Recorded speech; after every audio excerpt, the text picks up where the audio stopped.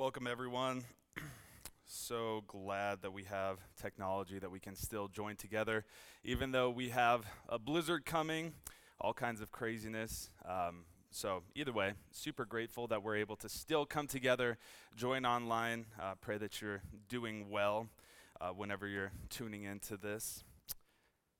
So in every sermon, I try my best to come up with a phrase, some beautiful, profound thought about the passage that is going to stick with you for the rest of your life. And for the life of me, I haven't been able to do that with this sermon. I'm not sure why.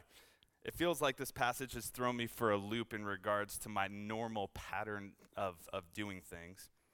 So my normal pattern, I usually study the passage. I pray that God would give me the words to say, and then like a ton of bricks, he hits me with it. Then I sit and I'll write for 7 hours straight and just come up here and just proclaim God's word, but not this time. So this time I studied and I prayed and I thought I was on the right track. I wrote for 4 hours straight and then I deleted every single word that I wrote. I had to completely stop for a while just out of sheer frustration, not understanding what was going on. This had never happened to me before. I had to stop, I had to compose myself and then start all over. I had to start again. So I went back to the basics. I started over. I went and I restudied this passage. I prayed, I gave it to the Lord, and then was struck with supernatural inspiration. So I began to write. And as I was in the process of writing this again, I was notified I had to have everything for the sermon done and ready to go way earlier than usual because of this special blizzard that's coming into our region. Oh, and by the way, just so everyone knows, we've canceled all of our services, so it's just one more thing. Oh, and the other thing, yeah, and we have to live stream COVID style with no one in the room. There's no one here right now, just so everyone knows.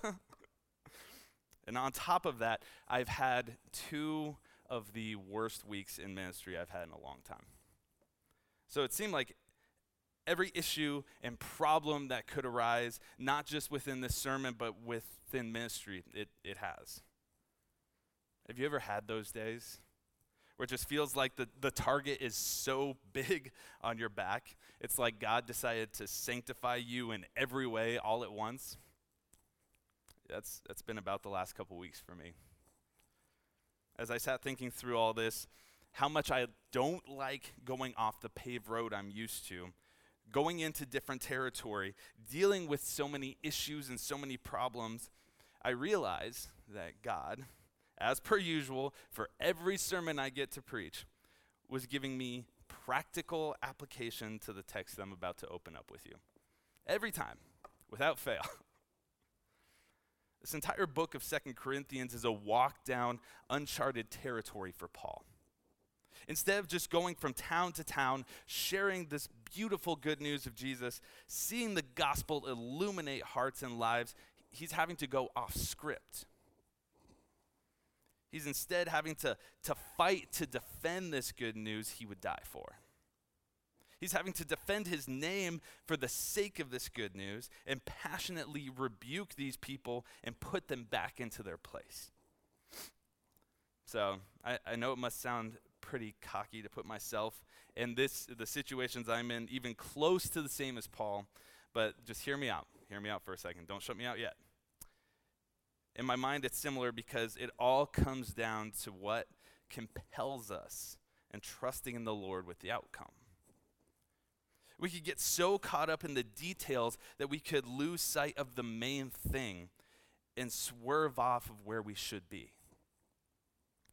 Paul, for the sake of not wanting conflict, he could have gone several different ways, right?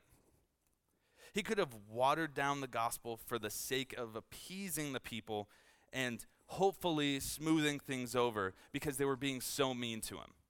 He could have just watered it down and twisted it and distorted the good news to fit in with what they wanted for the sake of just appeasing them and smoothing it over. Or maybe just to get them back to trusting him so then he could really share the truth. He could have turned to the world. In Corinth, there was money, as it's been talked about previously. There was money, there was luxury.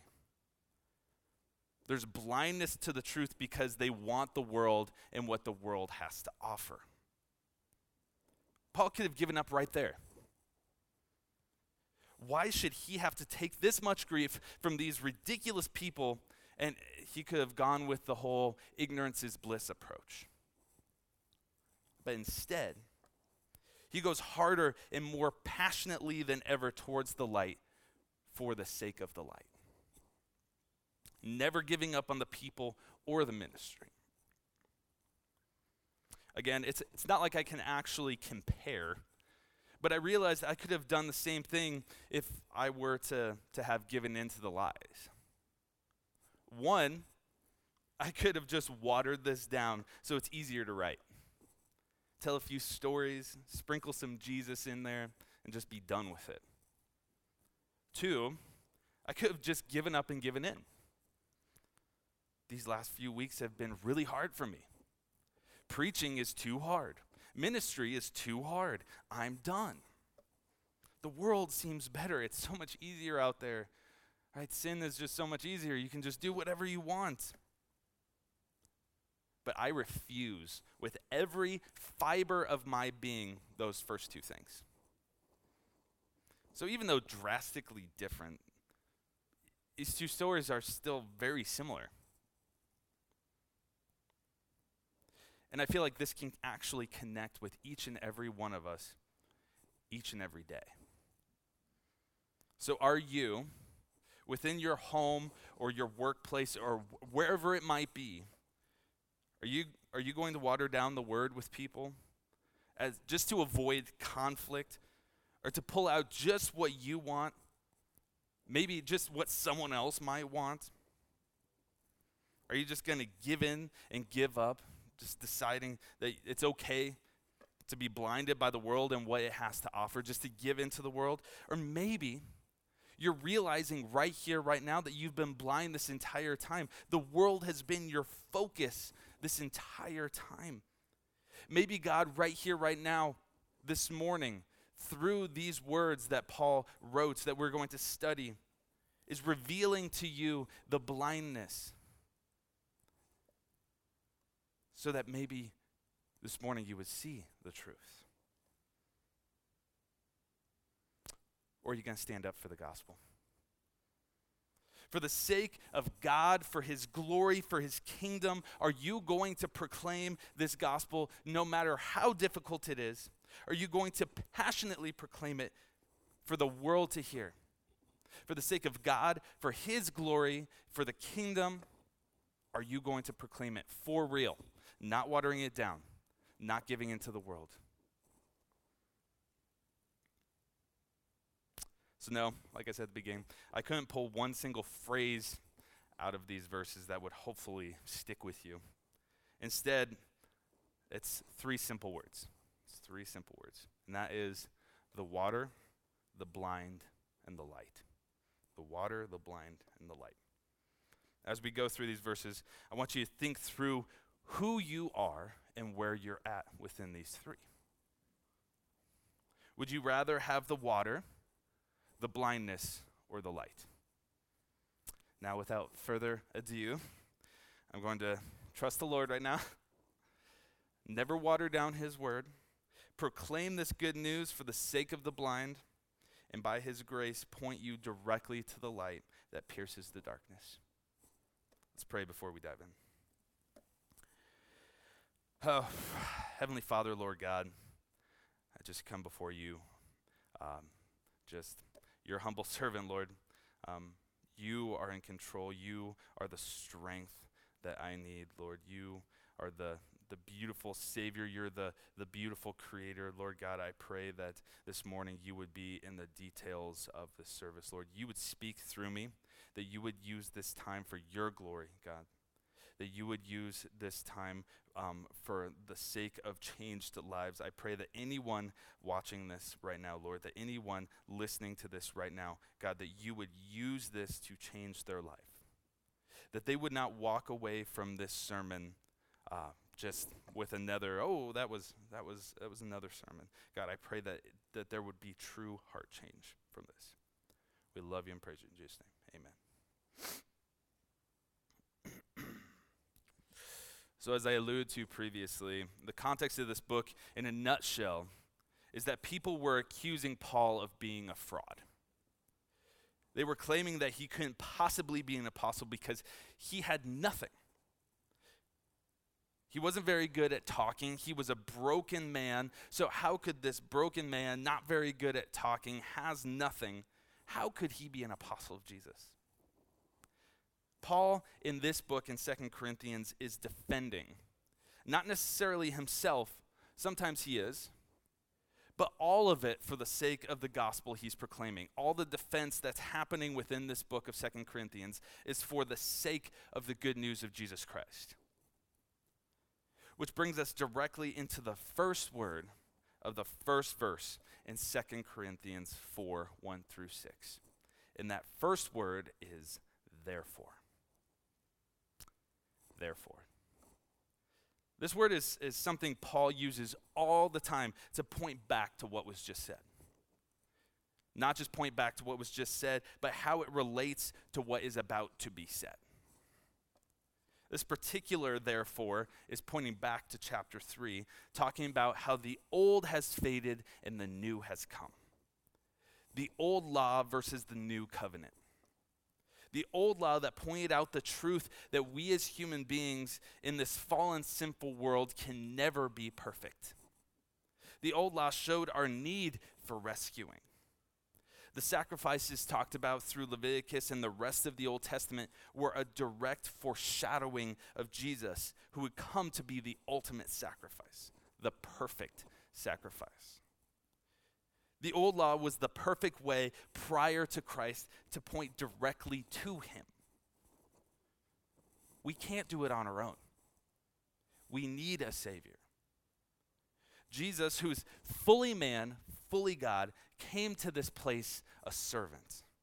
He lived the perfect life, died the perfect death, and rose again for our sake. Not to abolish the old law, but to fulfill it. Matthew 5:17 says, "Do not think that I have come to abolish the law or the prophets. I have not come to abolish them, but to fulfill them." It's not by the old law that there was healing. It was by Jesus' wounds that we are healed. The old law pointed to Jesus, and Jesus is the reason that we are healed. 1 Peter 2:24 says, "He himself bore our sins in his body on the cross, so that we might die to sins and live for righteousness. By his wounds we have been healed." It does not say by the old law you have been healed. If we go back to Genesis 3:15, it says, "I will put enmity between you and the woman, and between your offspring and her offspring. He shall bruise your head, and you shall bruise his heel." This is the proto-gospel. This is the very first time the gospel is presented in Scripture. And we see our Creator from the beginning of time putting in place the rescue plan that would put us back in a right relationship with him. The old law was a part of this rescue plan. It's not the thing that rescued, but almost like a map, it pointed to the true treasure, the true Savior. This is what that therefore is there for. To point us directly back to not only chapter 3, but the entirety of this book up to this point. Because as we begin to dive into these short 6 verses, we see how they link the entire book together. He continues in verse 1 after therefore saying, and this is 4:1, "Therefore, having this ministry by the mercy of God, we do not lose heart." Having this ministry.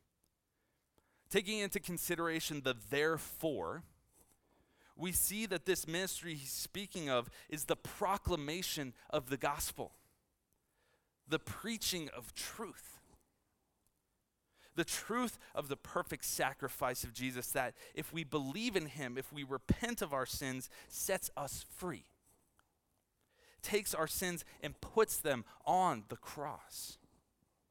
This is the ministry of Paul by the mercy of God.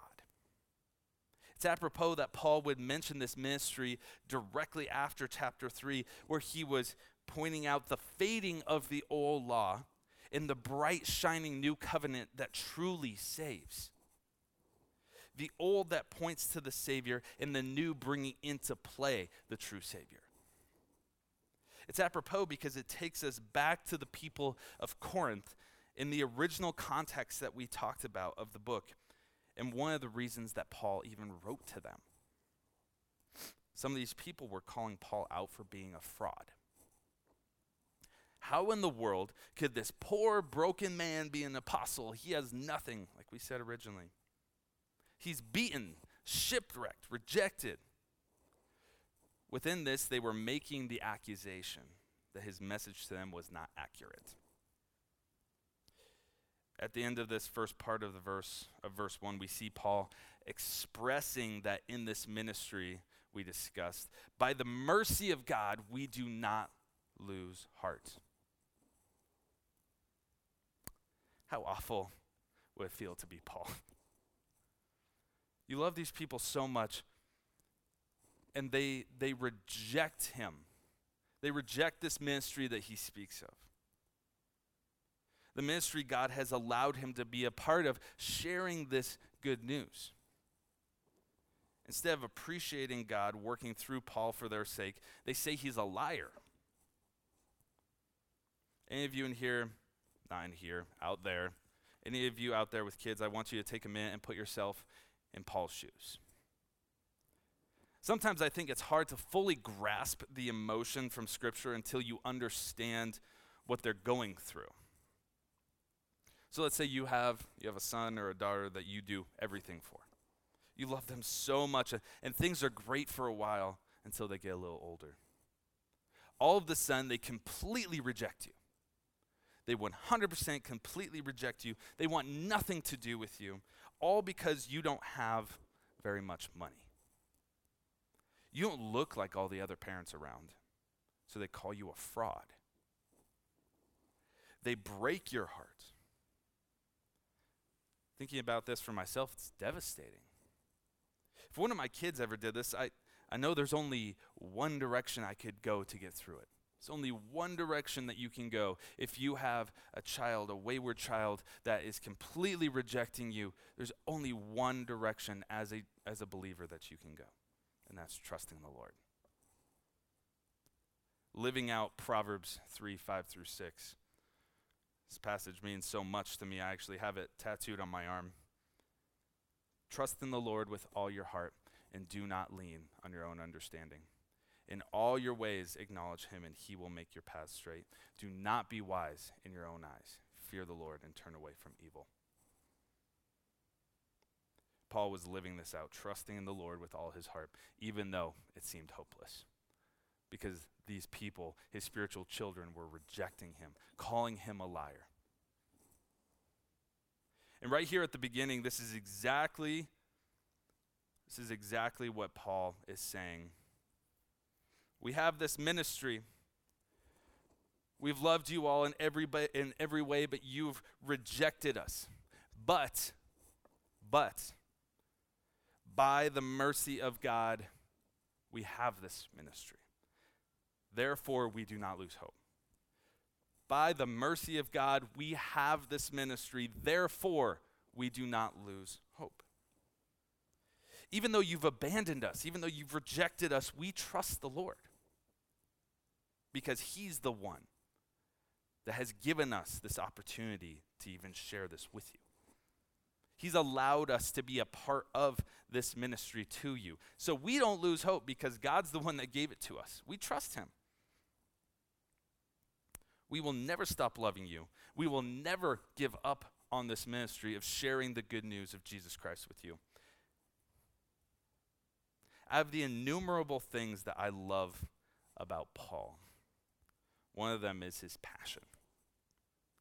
Not just passion for any old thing, but his passion for the good news of Jesus Christ. This message, as I said previously, that he would die for. I think that's important to repeat because there's very few things in life that people are willing to die for. This right here is what Paul was willing to die for. I am willing to die for, and I pray that any of you that truly profess Christ would be willing to die for this good news of Jesus Christ. As we continue on in verse 2, we get to see this passion I was talking about light up, and I absolutely love it. It says this in 2 Corinthians 4:2. But we have renounced disgraceful and underhanded ways. We refuse to practice cunning or to tamper with God's word. So as I was reading this, it reminded me so much of my family growing up. Well, actually still to this day.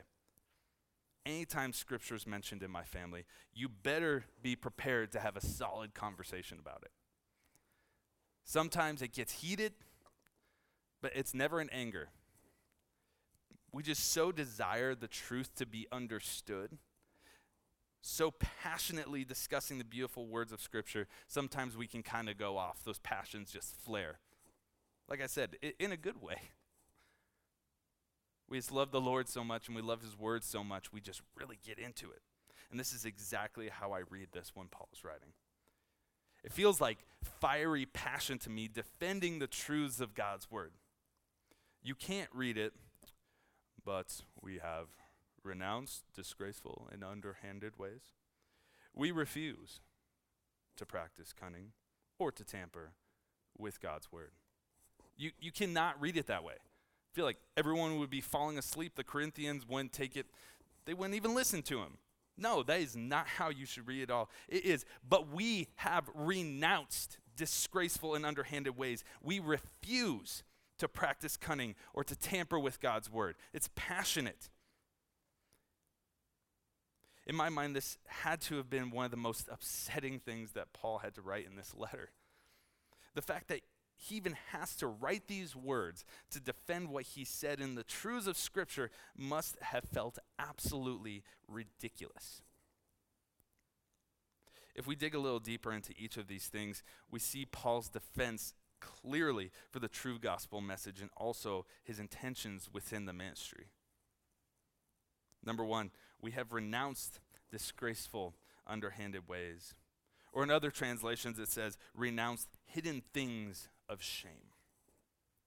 So this seems to be a direct response from Paul to the Corinthians in regards to them calling him a hypocrite. Saying that he has a secret life of sin that he's not repentant of. And Paul basically is saying, come at me. Let's go. I'm an open book. Anything you want to know about me, let's go. I do not have a secret life. Come at me. Then number two, we refuse to practice cunning or to tamper with God's word. So this section of verse 2 is what I would call the water that we talked about earlier, and here's why. This phrase, speaking of cunning and tampering, was actually well known at the time. In ancient Middle East, these phrases would be used for wine merchants diluting their wine with water, watering down the product. So Paul is, as I said previously, he's passionately denying ever watering down God's word. And what I mean by watering down is taking God's word and twisting it to fit what you want. It's removing pieces of scripture you or someone else doesn't agree with, or you just don't want to offend somebody. At its core, it's distorting scripture. One of my favorite examples of this, once again, have it tattooed on me, is Philippians 4:13, which says, I can do all things through Christ who strengthens me. I love this passage, and I put this on my arm for a reason, because of the conversation behind it, being able to talk to people about it, because it's taken so far out of context, it's so watered down, because people see this and go, oh man, I literally can do anything because of Christ who strengthens me. Oh, I can do all things. I can go run 20,000 miles if I wanted to. I see it all the time on athletic wear. Like, I can do all things through Christ who strengthens me. That is not the context at all, and that's watering down Scripture. It's taking a piece of Scripture and morphing it and distorting it to what you want it to look like for your sake.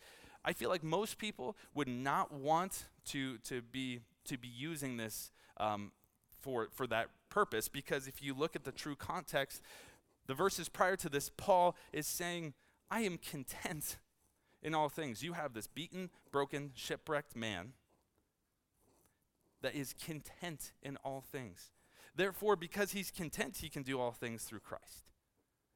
Not that he can go and lift 3,000 pounds if he wanted to. He's saying, I'm content. And I feel like a lot of people, especially in America, would go, oh, that's kind of icky.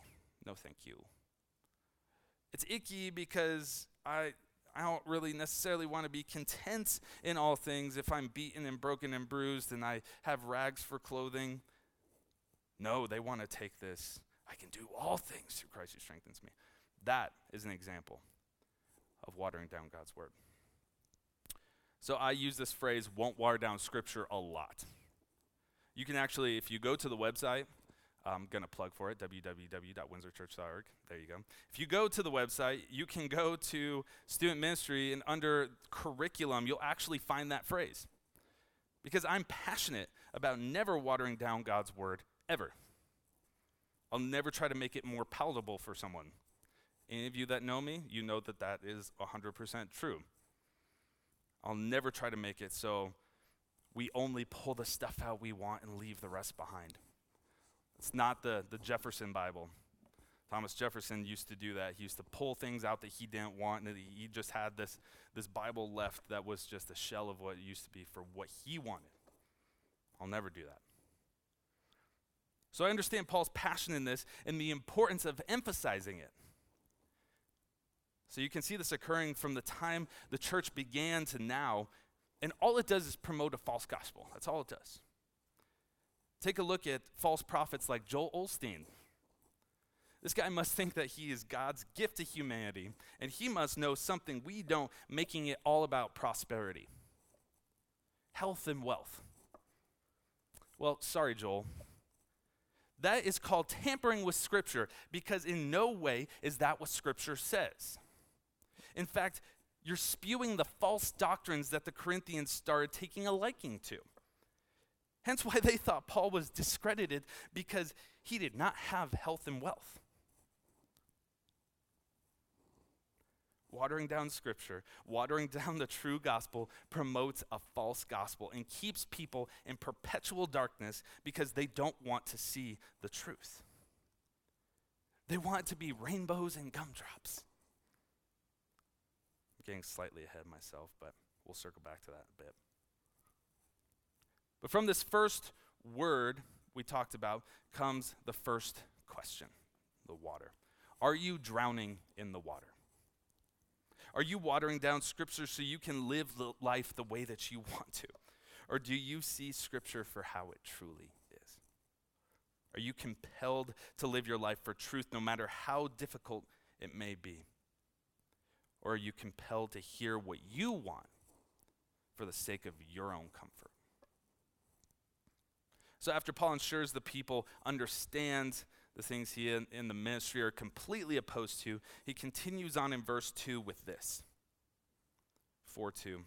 But by the open statement of truth, we would commend ourselves to everyone's conscience in the sight of God.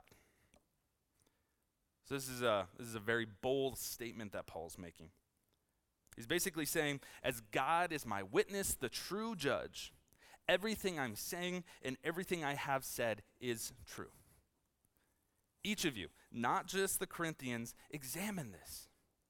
Look deep and see if there's anything wrong here. It reminds me of Acts 17:11, which says, now these Jews were more noble than those in Thessalonica. They received the word with all eagerness, examining the Scriptures daily to see if these things were so. This is what Paul's saying. He's like, examine this. Examine me, examine this ministry, check it, see if it's fake, because it's not.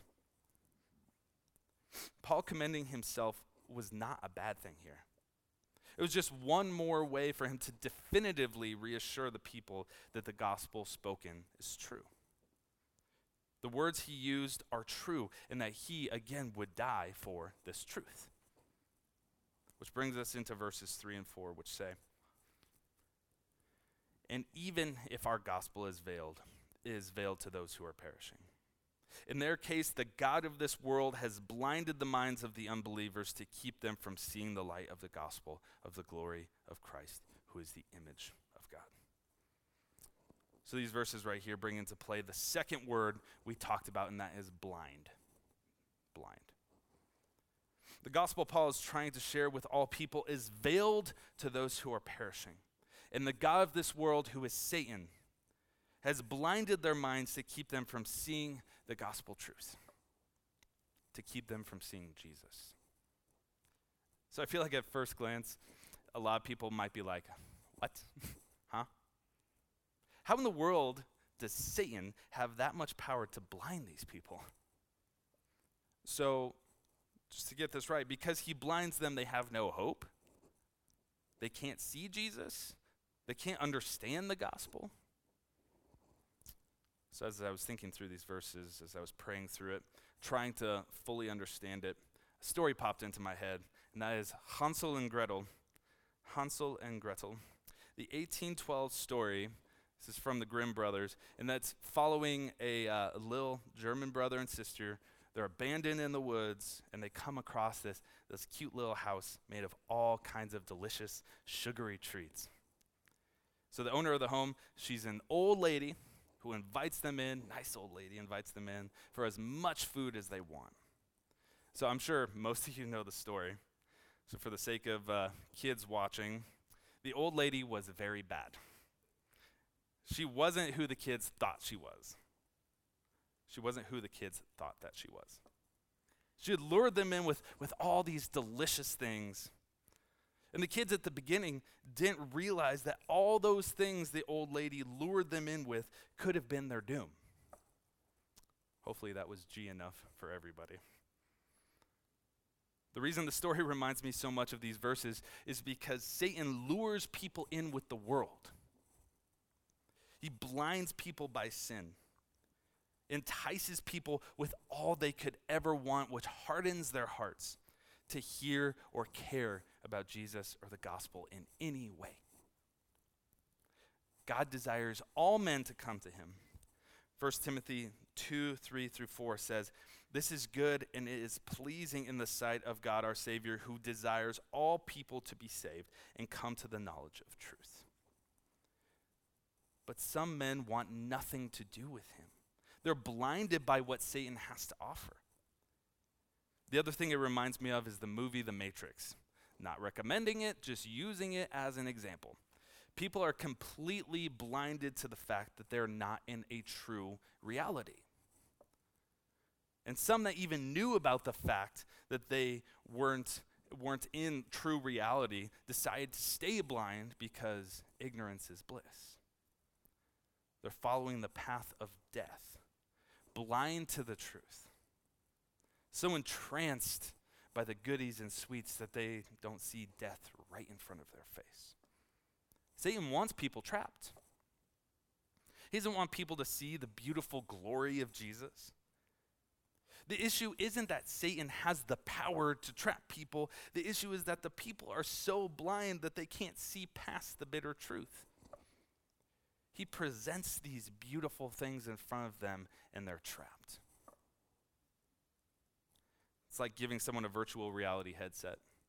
It wouldn't matter if you lit a match right in front of their face. They wouldn't see it. But God, in his loving kindness, will never stop trying to reach the lost, broken, blinded world. And this right here is at the heart of Paul's ministry that he talked about at the very beginning. Never cease sharing this good news of Jesus, even if it falls on deaf ears. Even if the whole of the people refuse to listen. You never know what God will do with that one seed from the proclamation of the gospel of Jesus.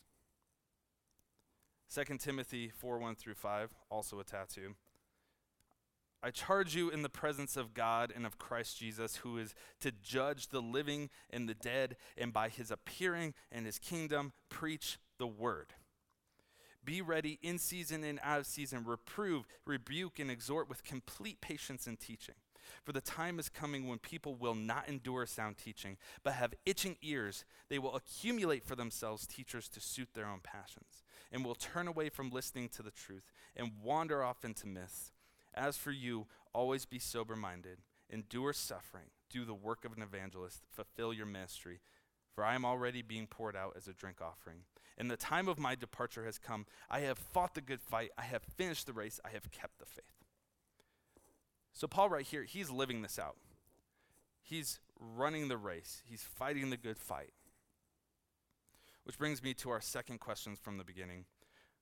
Are you compelled by the world or by the truth? If the world and what you want are at the forefront, do you acknowledge the virtual reality world Satan wants you trapped in? Or is God stirring in your heart to take it off and look to the light? If the light is what compels you, are you living out what Paul was doing? Sharing the word no matter what, in season and out. Which leads us to our final word from the beginning, and that is the light. Up to this point, we've seen Paul's passion flare, defending for the sake of truth. Always in the midst of defense, pointing straight back to God and his loving kindness. Pointing back to his mercy that never fades. And pointing back to everything that we were talking about previously.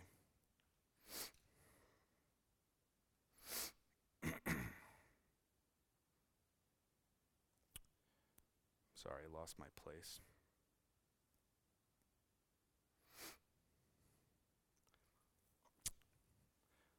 Always and forevermore, Paul is pointing back to the ministry.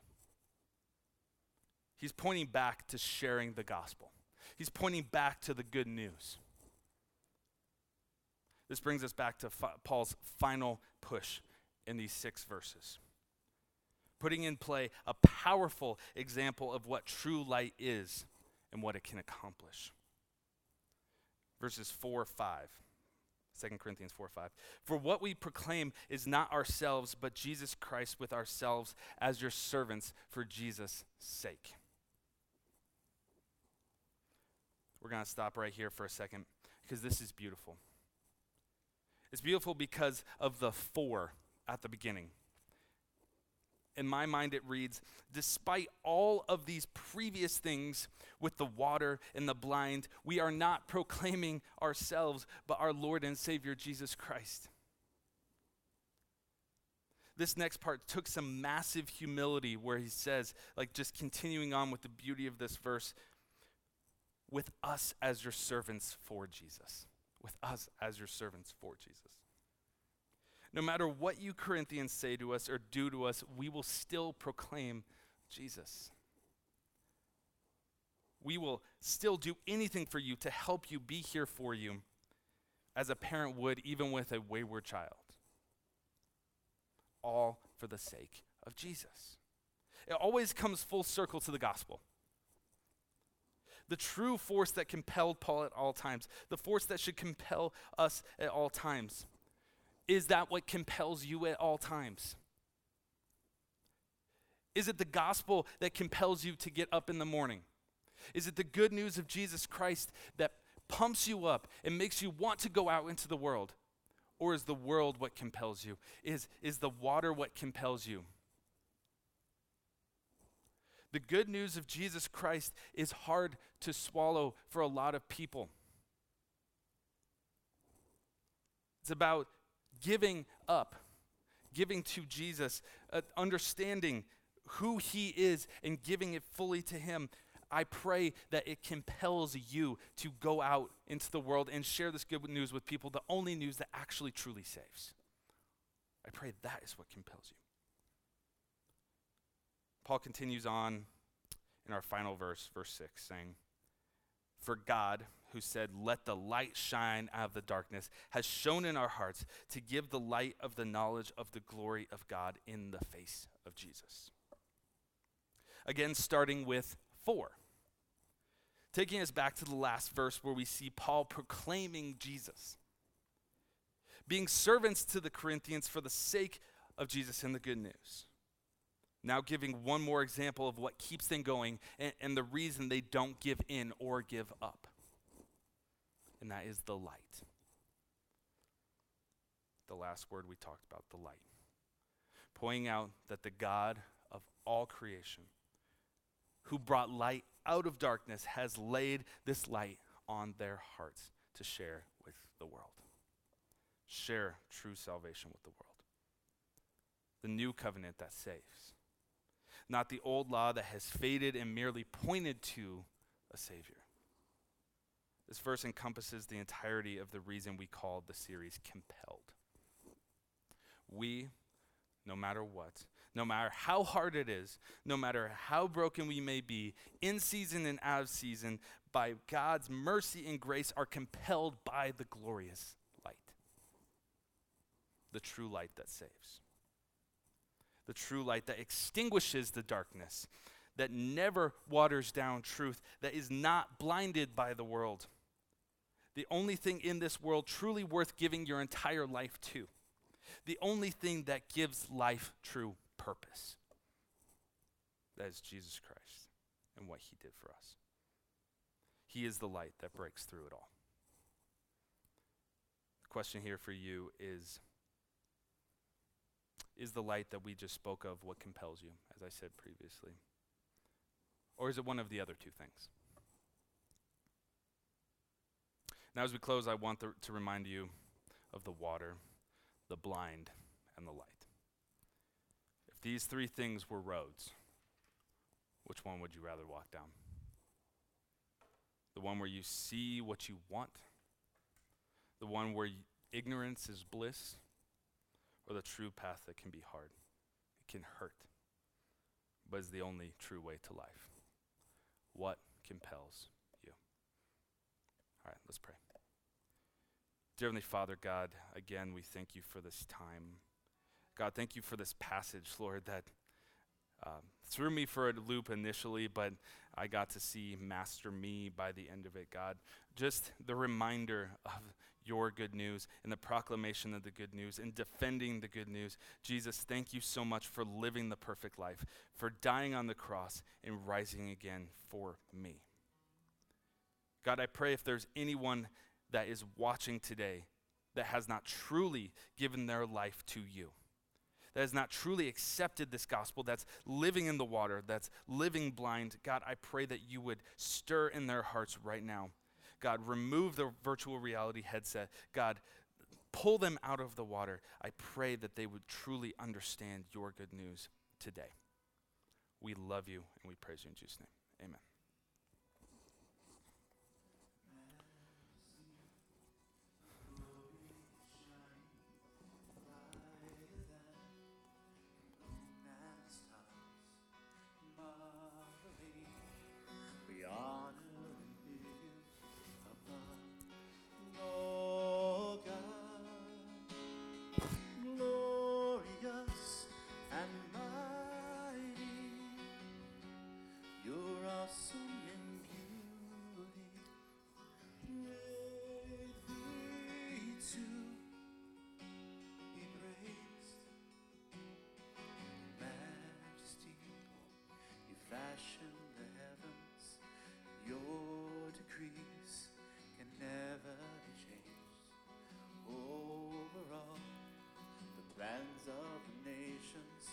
Judge men reigns, glorious and mighty.